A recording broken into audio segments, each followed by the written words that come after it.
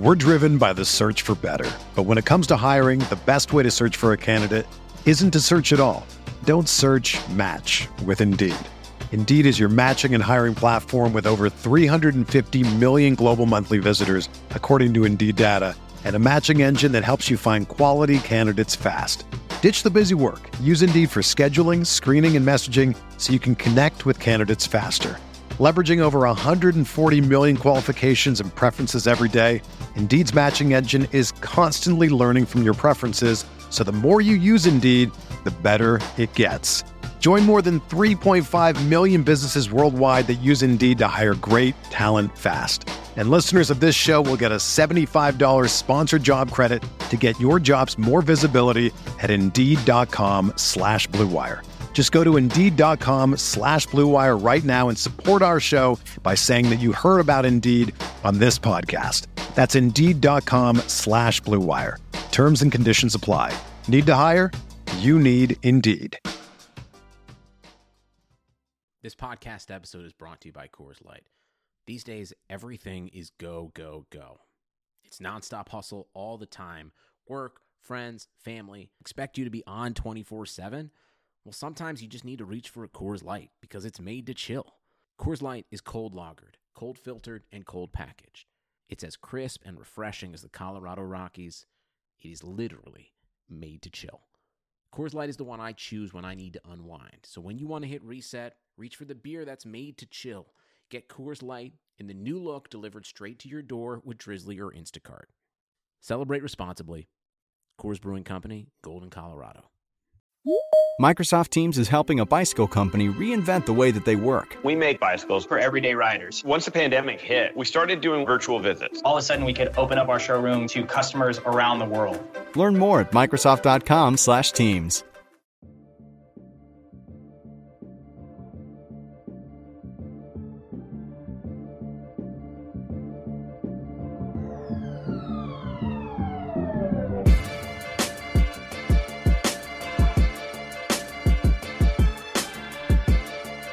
Welcome to the RotoWire NBA podcast, presented by DraftKings. It is Tuesday, February 13th, Valentine's Day Eve. Huge day, for both of us. But more importantly, it's Luke Ridnour's birthday. And you and I both know it's his 37th birthday. Yes. One of the all-time great Bucks, and the best player in NBA history, hands down, to ever be born in the state of Idaho. One of 5 players in NBA history who can claim to be an Idaho native. Someone named Steve Hayes would have been the previous holder of best player ever to come out of Idaho. He played in 212 career games, played about 2,200 career minutes. Luke Ridnour played in 830 games and played almost 2,200 minutes. Does it surprise you that someone from Idaho became one of the league's most elite mid-range jump shooters? Not at all. Okay. Not one bit. And that's exactly what Luke Ridnour was. I think, though, he might be best remembered for holding the unofficial record for involvement in most transactions in like a week. Yes. And so we took a look at his transaction log from our good friends at Basketball Reference, and the action really starts to heat up in February of 2014. So at that point, he had been with the Bucks for a while. I don't remember if they won any titles during that span. I think they might have.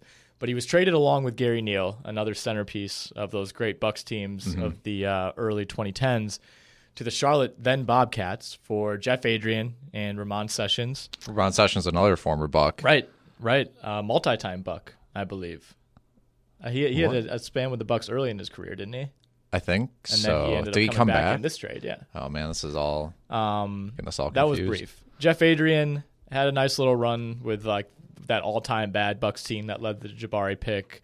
Pretty sure he crashed a car into like an airport or something along those lines. Like into the building, or he just like drove it onto a tarmac, started doing donuts. It was something. I might Jeff be Adrian. Confusing him with DMX, who got in an airport incident.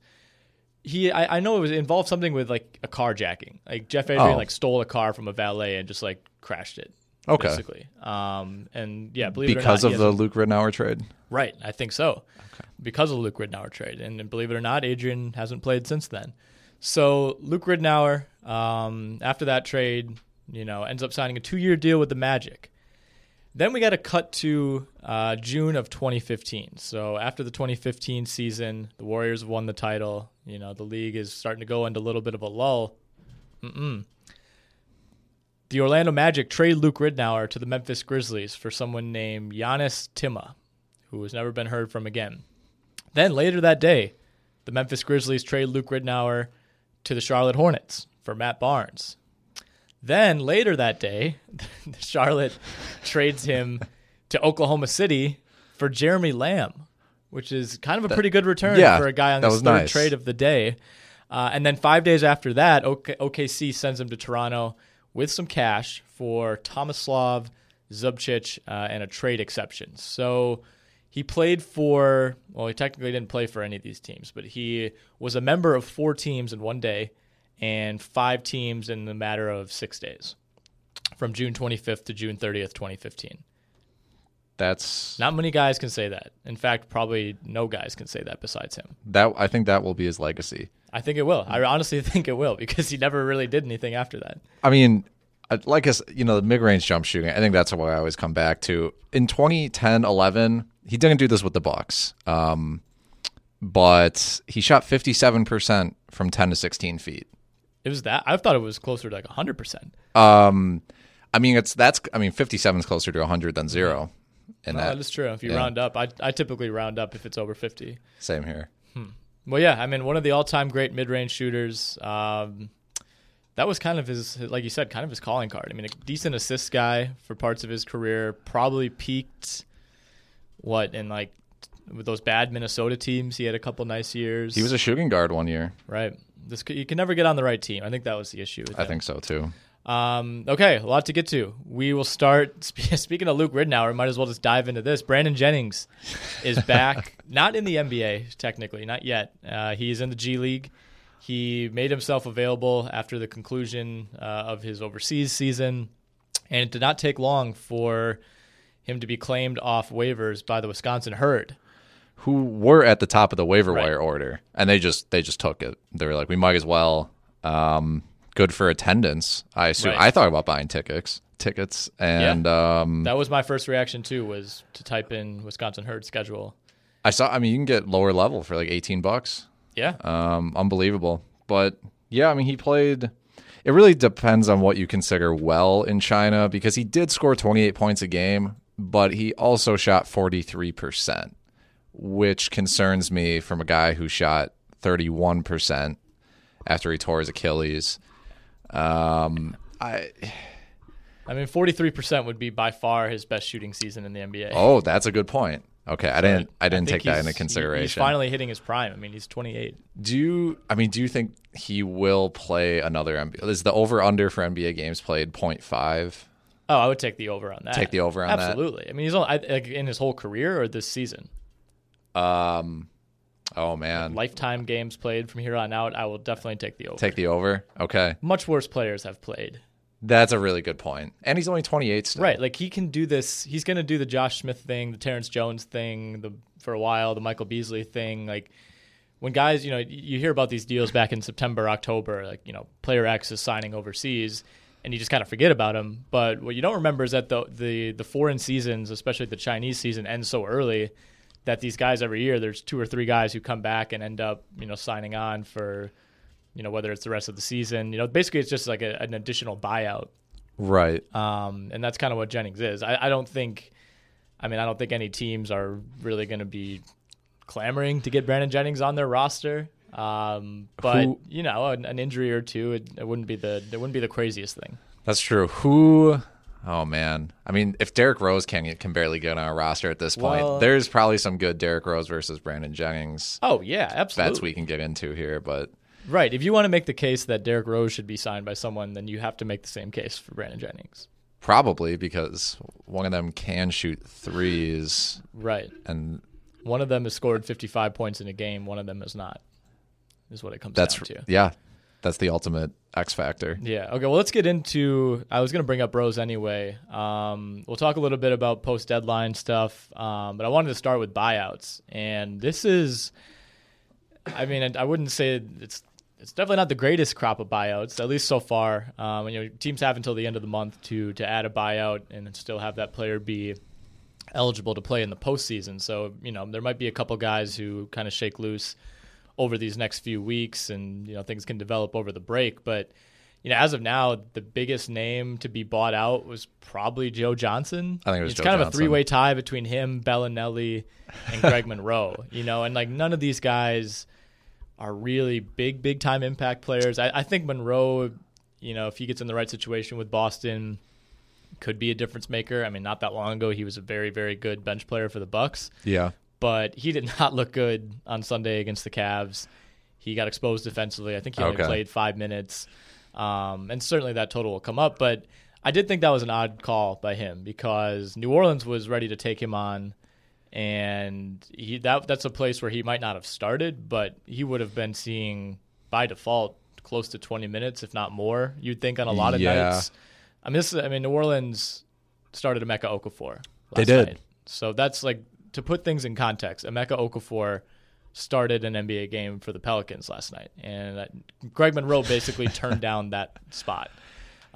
He's from basically New Orleans. It was an odd choice. I mean, I guess you can obviously Boston better chance to be in the finals. Yeah, it was championships and money, wasn't it? Because I think New Orleans could only offer him 2.5, 2.2, and I think the Celtics could offer him 5. Yeah, that's right. That is right. Even still, I mean, the money thing is probably the bigger draw at this point. I'd heard the point made that, the Celtics are, if you want to compare them, especially straight up against New Orleans, obviously the Celtics have the better chance to make the finals. But it's not like Greg Monroe is Joe Johnson and he wants to make a finals before his career's over. Greg Monroe is like 28? Like he's deceptively young. Yeah.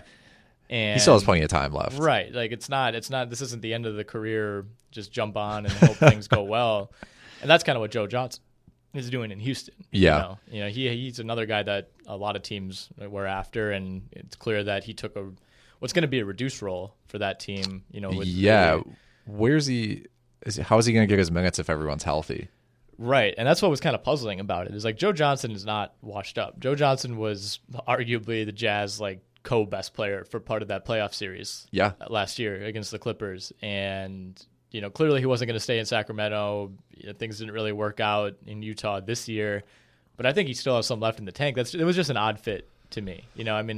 I guess if you can shoot and you're a guard, you can fit in Houston, but defensively, the way that they play doesn't exactly scream someone whose nickname is ISO, So we'll see. If you're Houston, it's like, if it's the difference between you have basically Gerald Green now and Brandon Joe Johnson, Wright, which Brandon Wright too, another odd one. That's odd, but Clint Capella's not that tall, is he? Brandon Wright's like a legitimate shot blocking presence. I don't know if Capella.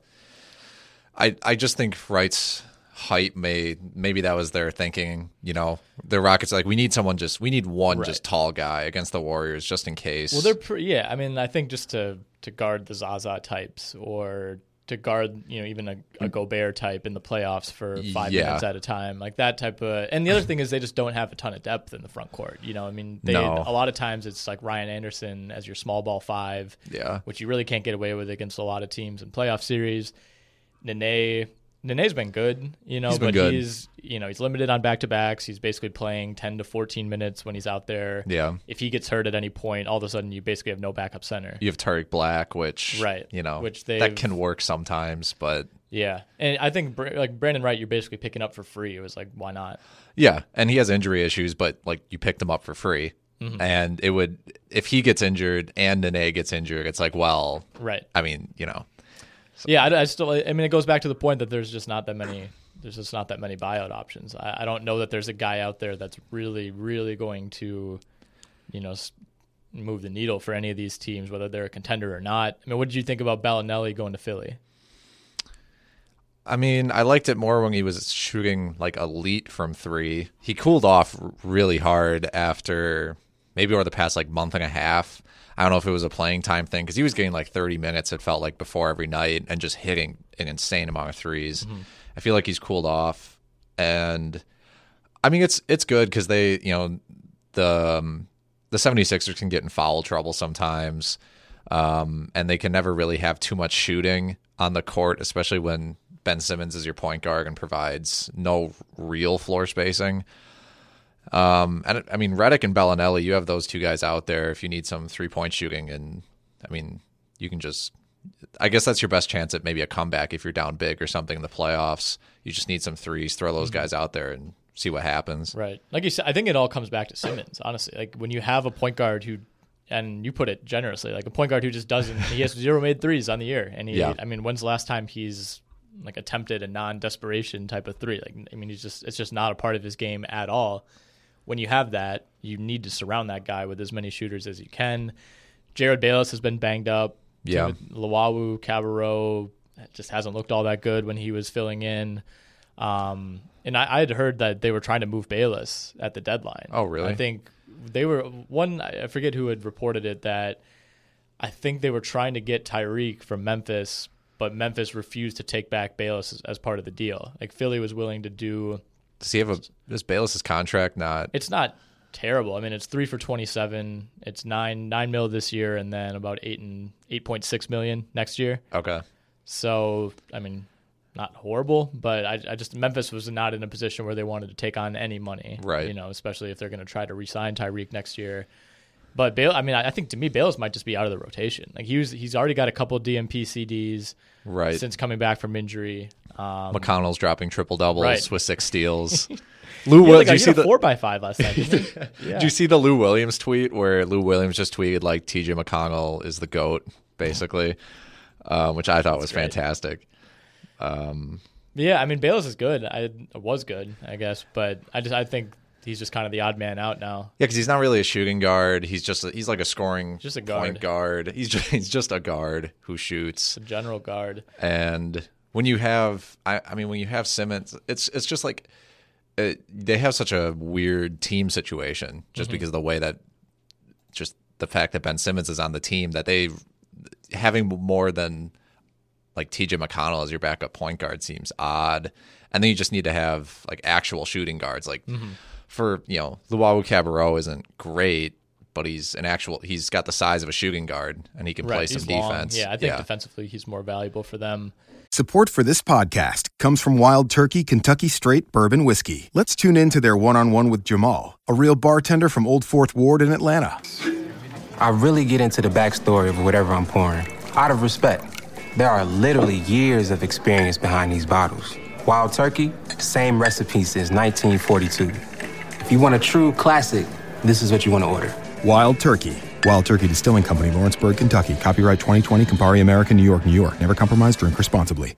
Do you buy the kind of popular opinion that if you're Toronto or Boston or even Cleveland, that Philly is the team you don't want to play in round one, whether they fall 6th, 7th, 8th, wherever?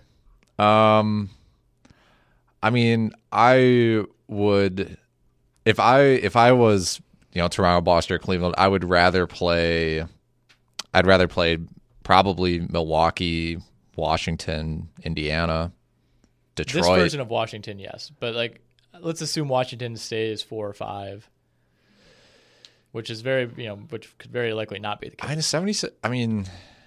Like to you, like, is it, people are talking as if it's like, man, you would much rather play Indiana or you'd much rather play Miami or even Detroit than Philly. Just when the argument is basically that they have 2 guys who at times can be the best player in any game. Yeah. I mean, there's just some really hard matchups, like either way. Like I don't know who on Boston's realistically guarding Ben Simmons and Joel Embiid. Right. Well, that's what's so unique about because they Philly. put Al Horford on Simmons, right, and then it's like, well, you putting Baines or Monroe on Embiid all game. I mean, Baines, yeah, Monroe's that's not going to work. Right. Exactly. Dice maybe. I don't. No. He's okay. Yeah. I think they have a lot of bodies now that they can throw at someone like Embiid. Right. I mean, you have. But like none of those guys are like great defenders. Baines is like pretty good in the restricted area. Tice is pretty good in the restricted area. But none of those guys are going to run out on Embiid shooting threes. And that's where I feel like Horford almost has to be that guy unless you do Markieff Morris. Yeah, I mean, who's guarding Ben Simmons on Cleveland? Either. I guess you can do Jaylen Brown on Simmons, right? Is he? He's not too small for that. I don't think he's too small for that, but I feel like that just creates and I feel like that if you put Jaylen Brown on Simmons, then Jaylen Brown's not on. Right. He's not chasing Redick around. Well, what's so unique about Simmons is that it forces you to take not your best backcourt defender, but take your best wing defender or big defender and put it on the point guard. Yeah. And then all of a sudden you have... Then it's just chaos from there. Exactly. So I feel like Toronto maybe is matched up the best against Philly. The combination with Ibaka and Valanciunas on Embiid and then Lowry. They can just throw those like OG Anunoby. Yeah, and they just have guys. Siakam. They just have, who can maybe guard Ben Simmons, but they're just a really good team defense. Not that Boston isn't. I just feel like Toronto has the size to overcome what Philly brings to the table. And that's why, I would agree. So that's why, if I was Boston, I would very much rather play like Indiana, like Detroit, Milwaukee.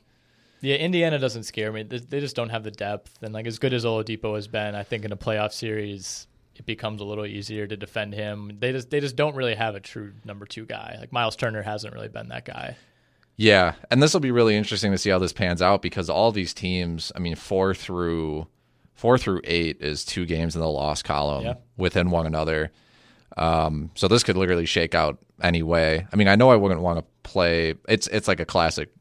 I don't want to say trope, but like you don't want to play Miami. Probably. I've watched the Bucks play Miami like 3 times and they get embarrassed.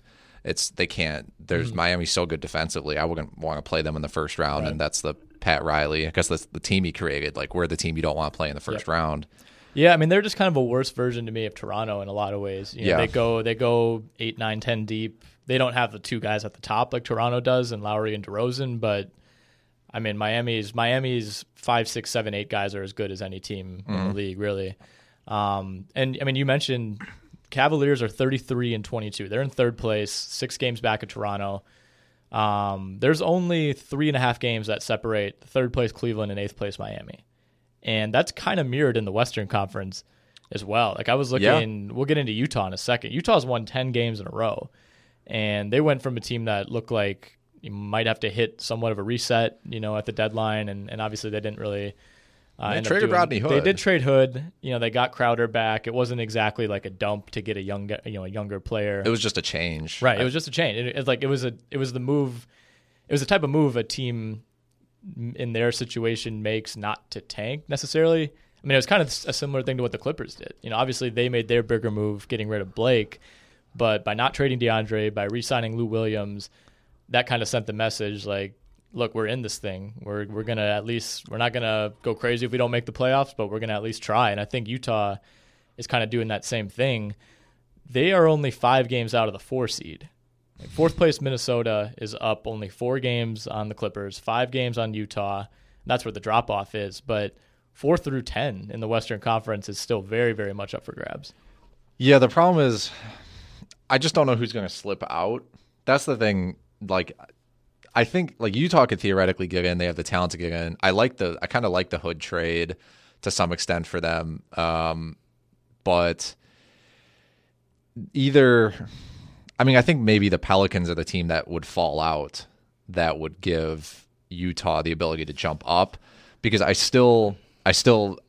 can't really imagine Denver not making the playoffs, especially when Millsap comes back. Denver's only going to get better. Right. Absolutely. I agree with that. The thing is with the Pelicans, if Davis misses any game going forward, they pretty much lose automatically, unless they're playing the Suns or the Kings. Well, you're starting front court of Emeka Okafor and Nikola Mirotic. Are you saying is that not an elite? That's what I'm saying. And like, how weird is it that they traded Cunningham too? Not that Dante Cunningham is a good basketball player, but the real tragedy is that ended up in Rashad Vaughn getting waived.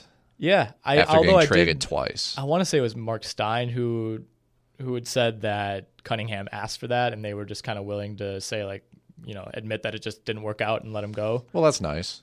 Yeah, but it's like, they need some sort of depth. They're like, they need more depth in the front court than maybe any team in the league. And then I didn't understand the trade at any level. No, right. And like to flip him for a terrible guard who you just waive, it'd be one thing if they flipped him for like another really middling forward. And why did Brooklyn do it? I have no idea. Just good faith, good karma. Yeah, I don't know what. Maybe there's a relationship there. I do not know. I have no information on that one. That's really the most perplexing trade of the whole deadline. Let's take a quick break so I can talk about DraftKings. We have a special offer for RotoWire podcast listeners, courtesy of our friends at DraftKings.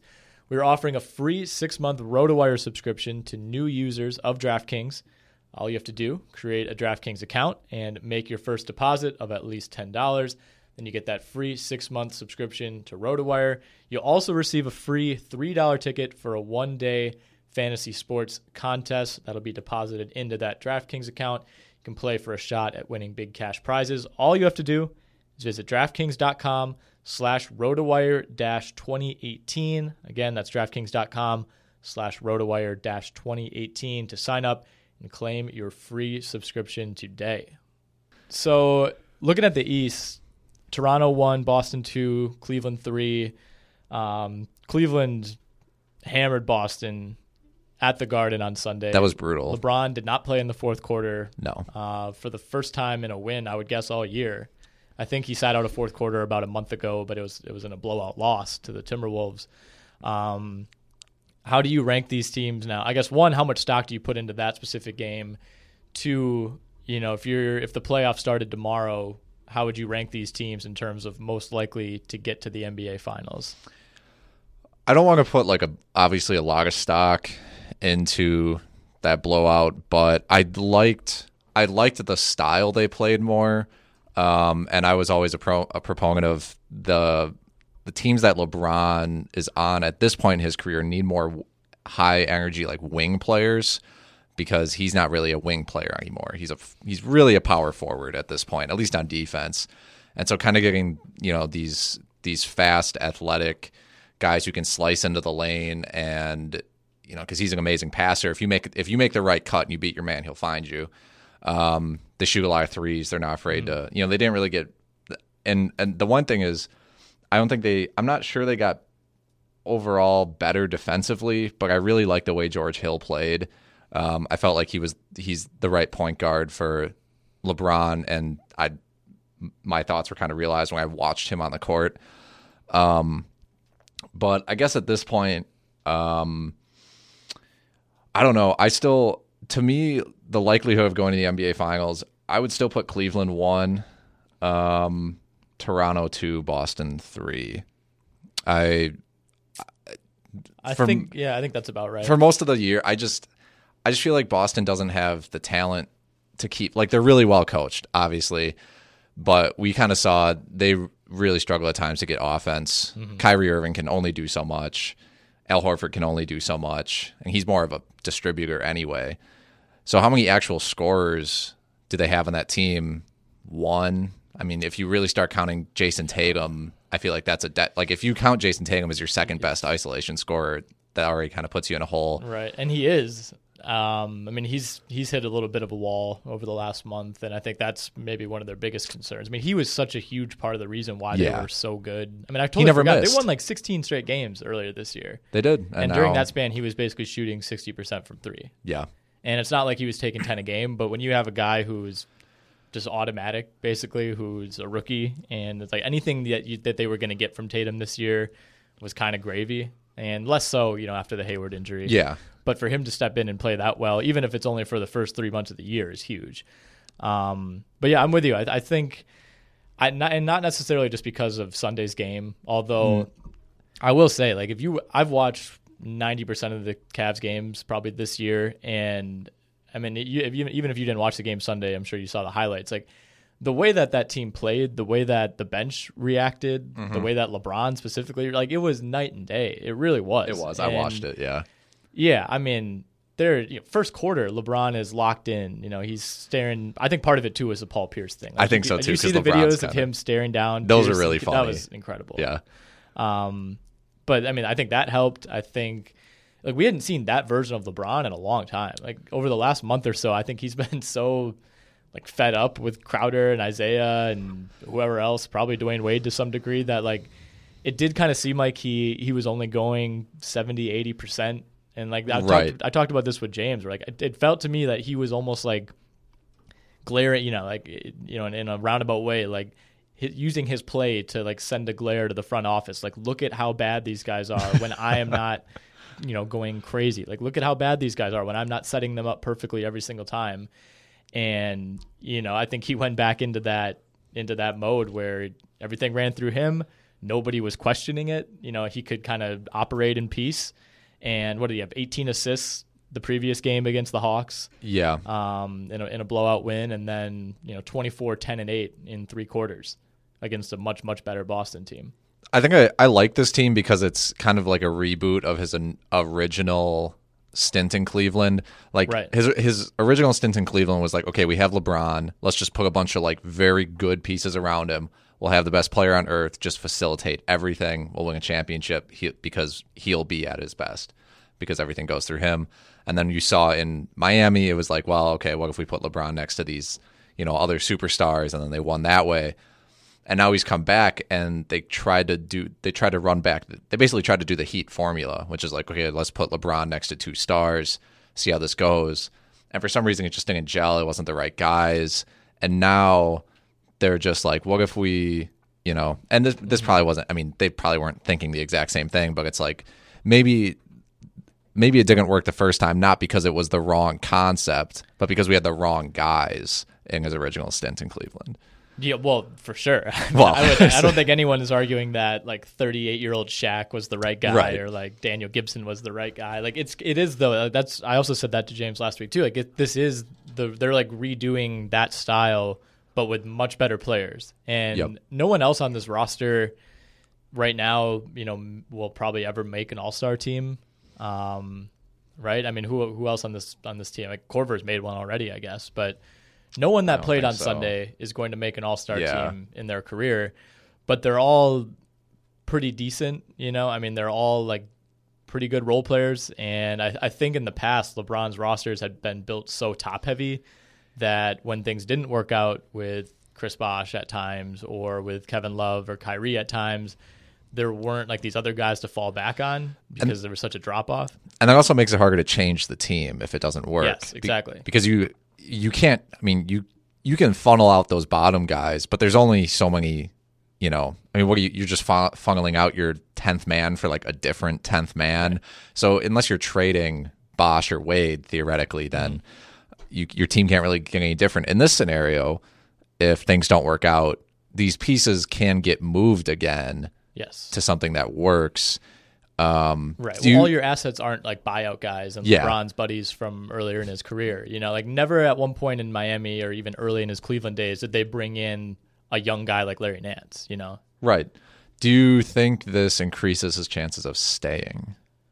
I think so, but not necessarily for the reason that is obvious. I think it increases his chance of staying because I think they're going to be better now. Okay. For this season. And like there was no way to me that had they stood pat with Isaiah and Crowder and Wade, like that team, it wasn't going to go to the finals. And if it did, it was going to get absolutely swept and it wasn't going to be close. And at least with this team, like they're going to go down swinging LeBron's way. Feels like that. Could you imagine like if that team, the previous iteration of the Cavs, was playing in the East Finals and was down 3-1 to Toronto, like I just can't see LeBron even like having the motivation to dig that team out of that, And now it's like, all right, we got rid of the guys you wanted us to get rid of, And I think LeBron's a smart enough guy. Like he understands that they couldn't go get Paul George. It just wasn't. It just wasn't an option. If they could have, they would have done it, and they didn't because he wasn't available. And I think, from what it seemed on Sunday, like LeBron seems pretty happy, at least with the type of players. I don't know if he has any relationships with any of these guys previously, but he looked a lot more comfortable. Defensively, they looked a lot better. Granted, JR was 6 of 7 in that game. Clarkson was 7 of 11. Hood was 6 of 11. Like they were hitting everything, but if you watch it, Clarkson hit a couple of tough shots, but other than that, it was just wide open looks because teams, for once, and you couldn't say this about the earlier version of the Cavs, like they, guys were getting open because they had to protect for someone like Larry Nance running to the rim or someone like George Hill pulling up off the dribble, which you weren't really worried about this version of Isaiah doing that. You certainly weren't worried about Derrick Rose doing that. And a lot of these guys that they got, like Rodney Hood, Jordan Clarkson, these are guys who they're kind of streaky shooters. Like they'll go 0 for 8 one game, they'll go 7 for 8 the other game. But I'd rather have like 3 or 4 of those guys than just one Isaiah Thomas. Exactly. Or theoretically, I would rather have 3 okay heat check guys than one massive heat check guy who can shoot you out of a game. Because then you have just more variety that you can throw out there. If one guy's not feeling it, you just replace him out there. But yeah, I mean, they were scorching hot. They made everything. I don't know I assume you saw it. It was like, I swear to God, it was like the 3rd possession of the game. J.R. Smith just grabbed the ball, fired up this completely off balance, 20 seconds on the shot clock, contested corner 3. It just went in. He loves those shots. So it was like his body is behind the backboard by the time he releases it. Yeah. But I mean, honestly, that's kind of part of JR's game. Like when JR is playing well, he hits those shots, and like I get that it's fluky, but I mean, he's been doing it for long enough that you can't really. Yeah, that's who he is. That's how he gets hot. I mean, J.R. Smith, he's not a spot up shooter as much as he's kind of been. You got to let him do like that once or twice a game. I feel like. Mm-hmm. And the other thing, in terms of does this help them keep LeBron? I think a lot was made of like, oh my God, how did the Cavaliers not realize that they just helped the Lakers open up max space? Like, yeah, they knew what they were doing. The Lakers knew what they were doing. The Lakers were going to get off that contract anyway. And if it wasn't going to be Clarkson's, it was going to be someone else. Like the Lakers were going to create 2 max slots this summer no matter what. Yeah. And whether it was Cleveland or someone else helping them, I don't think it really matters. And the other thing too is I think the general belief was LeBron is pressuring the Cavs to deal the Brooklyn pick. If they don't deal the Brooklyn pick, that means they're not all in. And I don't know if LeBron was doing that. I don't know. But the fact that they still have the Brooklyn pick, they still revamped this roster. I've always been of the belief that like no matter where this pick lands, it's not.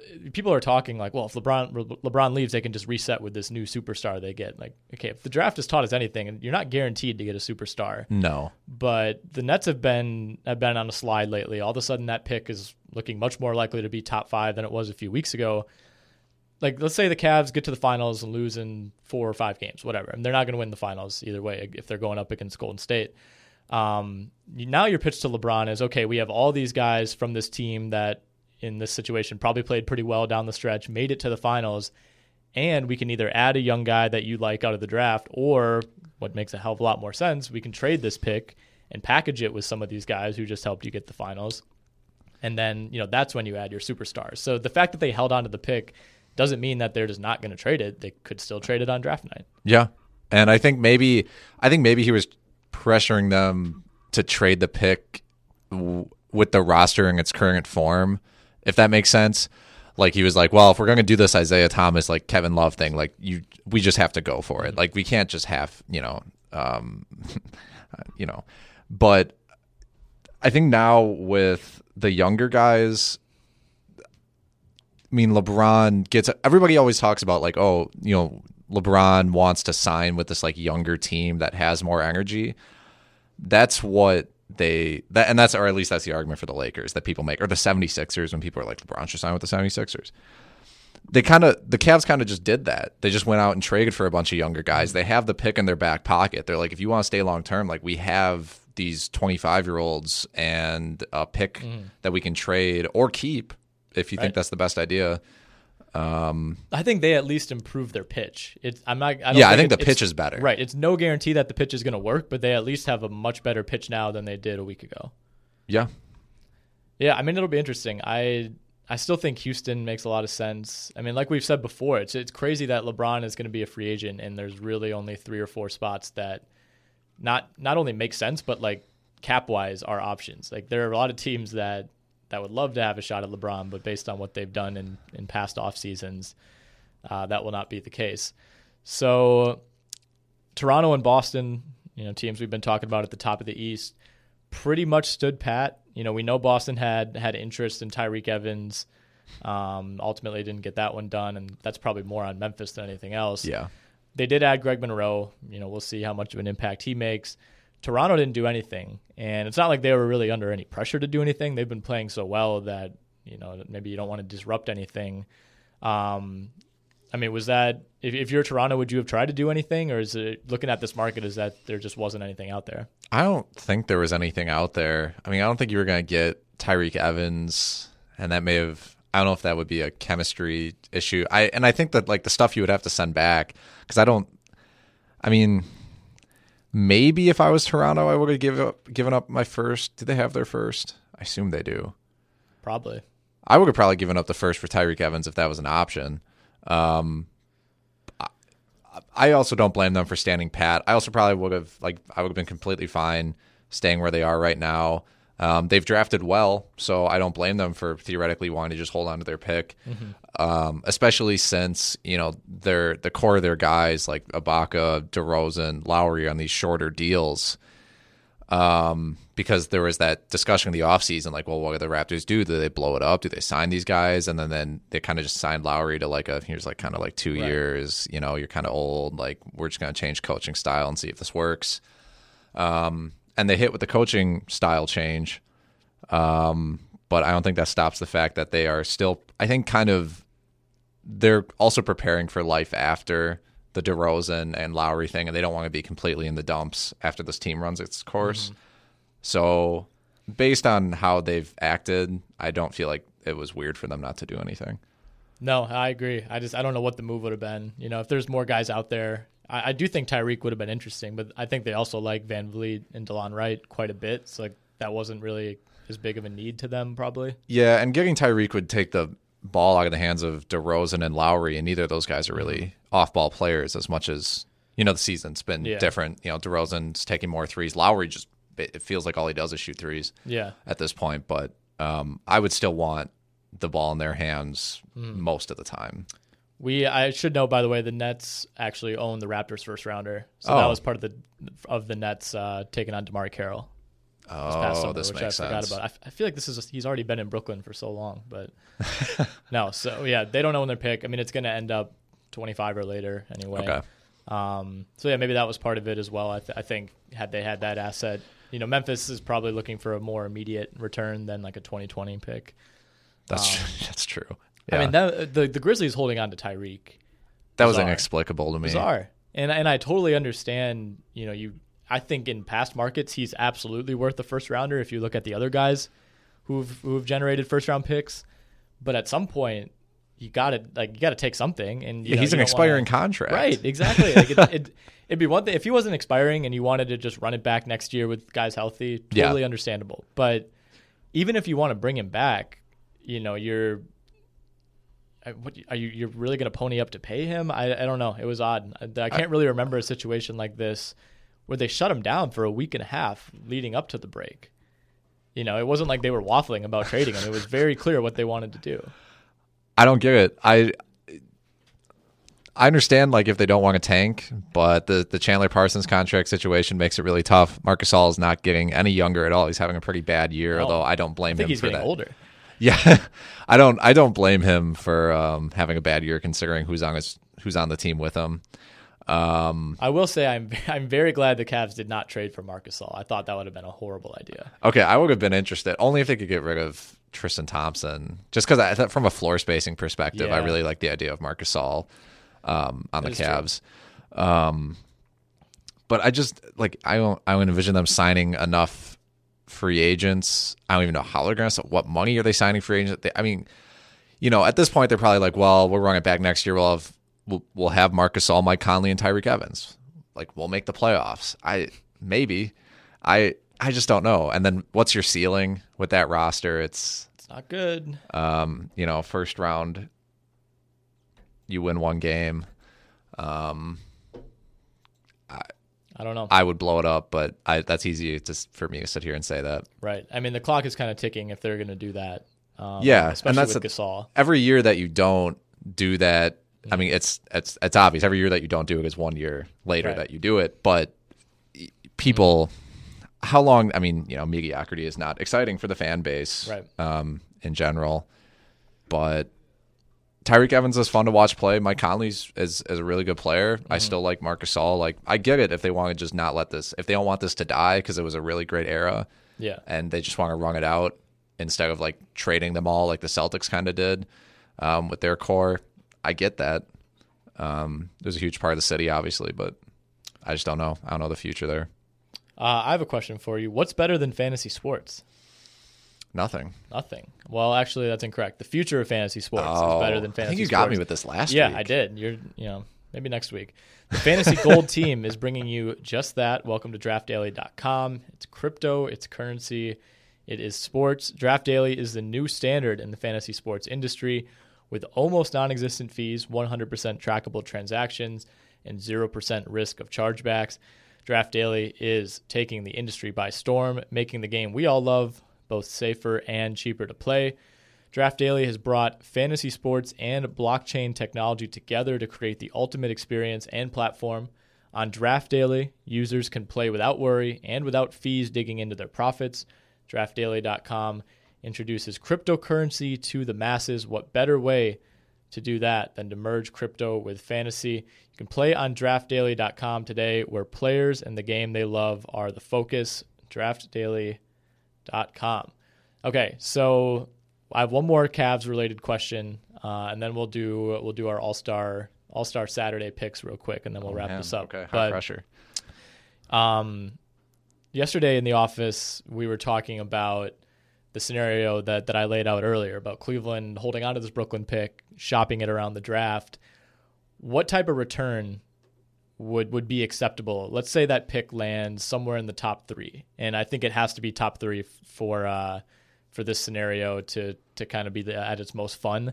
What players or what teams are you calling if you're Kobe Altman and you hold the number 2 pick in the 2018 draft, and you're willing to move that pick and maybe a couple of these other guys who are either on the roster or just got to the roster? I think Paul George, he's going to be a free agent, but I think he's involved somehow, whether that's outright or sign and trade. Another 2 names I threw out to James were McCollum and Lillard. Man, that's... Would you flip?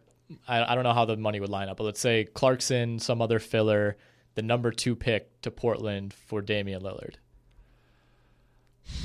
What are you getting? I mean, I think so. Why not? I don't know. Like, what are you getting in Damian Lillard that Kyrie Irving didn't get you? Although, Kyrie Irving left not because it was a bad fit for the team. It was just he left because he didn't like it there. Right. I think I would do that. How old's Lillard? Is he like 28?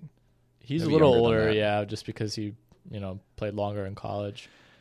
Yeah, I think I would do that. Do you feel like the Trailblazers would do that? Well, that's the other question. Yeah. I don't know that the Blazers would do it, but I think in this scenario, Portland makes the playoffs and, let's say gets swept out of round 1 by the Rockets.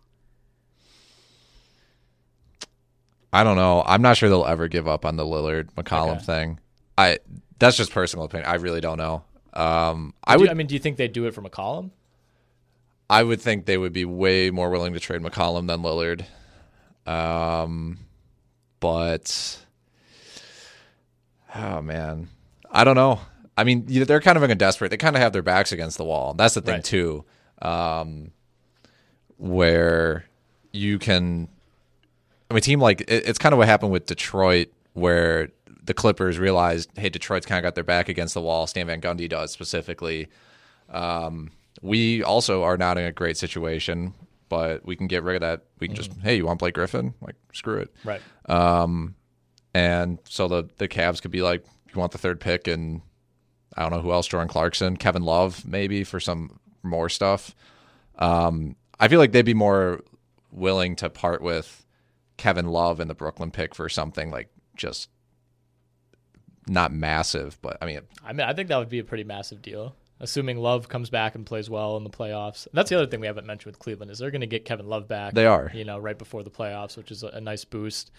The thing is that the options are pretty limited. Like, you look team to team. If you're the Cavs, the dream scenario is Davis becomes unhappy and wants out, and you can do Love, Clarkson, the Brooklyn pick for Davis. Although I don't even know if that's enough. With Davis, you're kind of talking about a different caliber of player than Lillard. Yeah. Do you think Miami would have any interest? I don't know if those 2 teams want to do business, but Miami has that plethora of like we talked about earlier, like these kind of just filler Right. depth guys. And if Cleveland's going with that concept, Just double down on the Rodney Hood types. yeah, I see. That's the thing, though. I think if you're gonna, I don't disagree with you that would not be the worst course of action. If you're gonna trade as high a profile as a pick as that one, especially the way that it's been talked about for at that point like a calendar year, you got it. Like you can't trade that pick and be like, hey, we got 4 really That's okay true. players instead of 1 star. Like you got to have like a centerpiece to sell that deal. yeah. And I think a lot of this depends on where the pick falls. Like you said, Yeah, if of it falls course. at 3, then that Yeah. scenario doesn't make as much If it sense. falls at 7, then that's the type of deal maybe Yeah. you look at. Right. If it's 1, 2, 3, and obviously it escalates as it goes up, things become a little easier. It's just, I mean, when you're going to deal a pick like that for an already existing player under contract, you kind of want it to be a McCollum type who has 3 more years. Yeah. You can't deal that really for an expiring unless you get some sort of under the table promise. And you look at like the bad teams in the league that would love to have that pick. Like, which of those teams has a guy? Like the Suns aren't going to give you Devin Booker. I don't think the Lakers have anybody that you really want. Do you The think Bulls don't have anybody. Do you think Mike Conley's worth it? Or That was another name I brought up. Okay. I think you could do. Yeah, I mean that almost feels like a lot to give up for Mike Conley though, coming off of a season that he played like 15 games and is coming off of major surgery. And you do have George Hill, and obviously Mike Conley's better than George Hill, but then you have Yeah. to get rid of. I mean, you would have to get rid of George Hill. Is it really worth the effort to get rid of him? Plus giving up let's say the 5th pick Yeah. for Mike Conley. Maybe. What about John Wall? John Wall and LeBron together seems like a ridiculous. Would anyone ever touch the ball except to just fire up a shot immediately? He seems like the type of guy that LeBron would like convince himself that he'd love to play with though. It is feels scary. like that, but then John Wall would spend like 20 minutes of the game without the ball in his hands Right. and be like, am I a spot-up shooter now? Should I be cutting Exactly. the basket? Well, see, the problem, like what you said earlier, is like LeBron is in this mode where he wants to build super teams, but other super teams work out because LeBron isn't involved in them, because no one has the gravitational pull that LeBron does. And the fact that he's still not super comfortable as a catch and shoot guy kind of complicates things. Like he has to be the guy whenever he's on the court. Yeah. You don't have to say the same about Durant No. or even Curry because of their off-ball abilities. And like while LeBron probably has that in his bag, not to the degree that those guys do, certainly, he's not going to play off-ball, and it's hard to find 2 superstars who are willing to sign up to be second fiddles, Yeah, and I mean I guess maybe the most. I mean, I think what we're seeing in Houston is really interesting for that reason, because Harden and Chris Paul are not unlike LeBron in their ball dominance. Like the fact that they both of them are neither great off-ball players, and they put 2 of them together and then just surrounded them with literally just catch and shoot guys, 3-and-D players, a rim running center, and it's working out like really well. So I think you could. I think maybe LeBron and John Wall could work out together, but both of those guys are so stylistically different from Chris Paul and James Harden. I mean, John Wall he's more like Chris Paul maybe, but Yeah. I don't know if that's. I still think like LeBron has to be. Maybe I'm just old school in my LeBron opinions that he should just be the person that just runs your entire offense no matter what. He should decidedly be the best person on your team. And yeah, even the Kevin Love pairing to me was always kind of awkward because I always felt like he was better just doing his own thing, like post ups. They kind of turned him into a spot up shooter. Mm-hmm. I've mixed opinions about that whole thing anyway. Right. The one thing, I didn't really want them to get DeAndre, but I kind of like that thought of like a rim runner who just knows he's a rim runner. Like that third guy needs to know he's the third guy. Is that not Larry Nance? Well, it might be now. I mean, right now I don't even know who the second guy is with Kevin Love hurt. Okay, last name Jeff I want to Green. throw out, Kawhi Leonard. That pick probably has to be 1 or 2 to even get the Spurs on the phone. You're talking about trading for Kawhi Leonard. Trading for Kawhi Leonard. With the rumors that he's unhappy. Right. So you Okay. need a lot to break in your favor in that off-court situation. Well, Jalen Rose is very convinced that Kawhi Leonard is extremely unhappy and may leave. For what that's he's dying worth. to get to Cleveland, Ohio as soon as he can. Right. I can't imagine. I mean, we're gonna say I can't imagine the Spurs trading Kawhi. But yeah, I think if it was the 1 or the 2 pick, they would think about it, especially considering the state that their team is in, aside from Kawhi Leonard. If Kawhi Leonard's not there, they're third in the West, but it's not a very comfortable third at all. No. And no one's scared of the Spurs team. And they've earned the right to get the benefit of the doubt, but I think if you're Oklahoma City or even Portland getting the Spurs team in round 1, you fear them and you respect them because it's Pop and it's the Spurs. But if Kawhi's not out there, it's a different ballgame. Yeah. I think it would have to be maybe top 3. I mean, it would really depend on, I guess, who the Spurs feel like is worth drafting and who even knows what they haven't picked in the top 20, let alone the top 5 in 2 decades. Yep. And so it would have to be the right guy. In this situation, it would depend much, much more on Kawhi's off-court situation. If Kawhi's happy, he's not tradable. If Kawhi is unhappy, then, it's in a lot of ways, it's like Kyrie, right? We weren't sitting here this time last year saying, who's going to, what if Boston got Kyrie? That would have been insane. And the other thing too is Cleveland can make that pick and then just kind of do what they did with Wiggins. And it doesn't, the deal, if they don't have the deal they want on June 22nd, maybe they have the deal they want on August 1st, who knows? At the time of the draft, Kyrie was still very much a Cavalier. Yeah. And then in that scenario, I guess if Cleveland ends up wanting to keep the pick or at least make the pick for themselves, if they don't have a deal immediately in place, they could just go the classic, just draft the best player available. Just don't even think about fit because there's a pretty high percentage chance they're going to look to trade him anyway, and teams will just be looking at that specific guy. Right. Fun.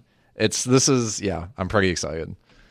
Okay, let's do All-Star Weekend picks, and then we'll wrap this up. So real quick, slam dunk contest. You have Dennis Smith, Donovan Mitchell, Larry Nance, and Victor Oladipo. Donovan Mitchell. Okay, I'm going to wait and give my picks on Thursday. I need more time to think about it. Okay. But I will say I'm not picking Donovan Mitchell. Really? Although I think Dennis Smith is actually the Vegas favorite, oddly enough. Is he really? It's all pretty close. He's 7-4, Mitchell's 11-5, Nance 13-5, and Oladipo 4-1. I think Nance has a good chance, but who is the last big man to win it? Dwight? Yeah, probably. And that was all props to some extent. I think DeAndre's been in it, Drummond's been in it. Giannis bombed it. Giannis put on the worst dunk contest performance ever. Yeah. It's tough. Larry Nance isn't that big though. He's only 6. He's probably 6'7" and without shoes. Right. I just think Mitchell is the perfect size, and he's a great athlete. Smith might have to work.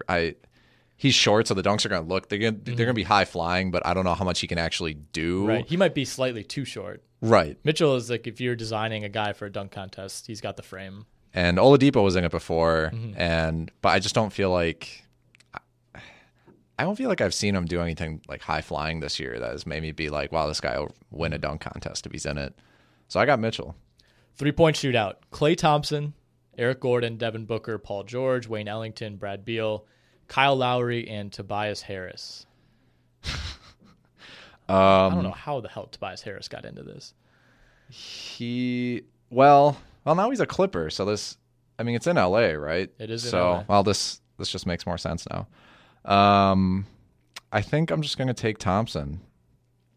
Yeah, I can't give you a single reason why you shouldn't take Klay Thompson. Yeah, it's a very boring, the guy with the highest 3-point percentage pick. He's just as good of a Curry's the best shooter ever, but Thompson might his game and his shooting style was designed for this type of format. Yeah, because that's what he does. He just picks the ball up. If you dribbled into every shot, Curry would win this every year. Yeah, but the picking it up off the rack thing is much more in Klay's wheelhouse. A one dribble pull up 3-point contest. Yeah, Beal is 17-2. He has the 6th highest odds. I don't hate that. I think he's got a good shot. Really? Yeah. Eric Gordon has the 2nd best odds. He won it last year. Booker is hurt right now, and it doesn't sound like he's going to play before the All-Star break, but he's still set on doing this contest. That one's, how much lift does he even? Yeah, he's got a hip thing. I don't know. There's something about he's going to be okay because he doesn't have to turn his hips. It's so he's really going to be hurt doing this thing. They're going to let this happen. I don't think he's going to win it. I would take those Beal odds. Let me say that right. Those feel like good odds. Yeah. Thought so too. Yeah. Okay, skills challenge. Last one. Lou Will, Jamal Murray, Horford, Dinwiddie, Embiid, Buddy Hield, Lauri Markkanen, and Andre Drummond. I did not Buddy even know Hield. Buddy Hield was in Buddy this. Hield. What? Is this just like a California thing? I don't even know. I mean, is he even? I don't even know if he's in the Rising Stars game. Do we have odds for Buddy Hield? 6-1, baby. That's pretty high, isn't it? They're all pretty close though. Okay, that's understandable. Lou Will is the favorite at 7-2. The part of the problem with this contest is if you screw up the pass, you're like done. Unless two other people screw up the pass. It's all about making that chest pass. So really the question is, who's the best passer? Right. Who makes the best chest passes? Last year, Porzingis won this thing. Keep that in mind. I'm going to go, man. I think 2 years ago, Patrick Beverley won it. Jamal Murray. There's no way to historically predict. I'm going Jamal Murray. Okay, Jamal Murray at 4-1. Yeah, I'm going to reserve my picks, but I don't hate that one. I think a lot of the skills challenge is about effort too. Like if you can shave a couple seconds off if you're not jogging like half these guys do. And like that, part of me thinks Embiid might win it because I think he's going to go hard. Like he wants to win. Oh, I'm sure he wants to win very badly. Yeah. He's got the same odds as Buddy Hield, which is criminal. Okay, that'll do it for us. Ben will be back tomorrow, and I'll be back with James on Thursday. We'll do a full All-Star preview. Should be fun.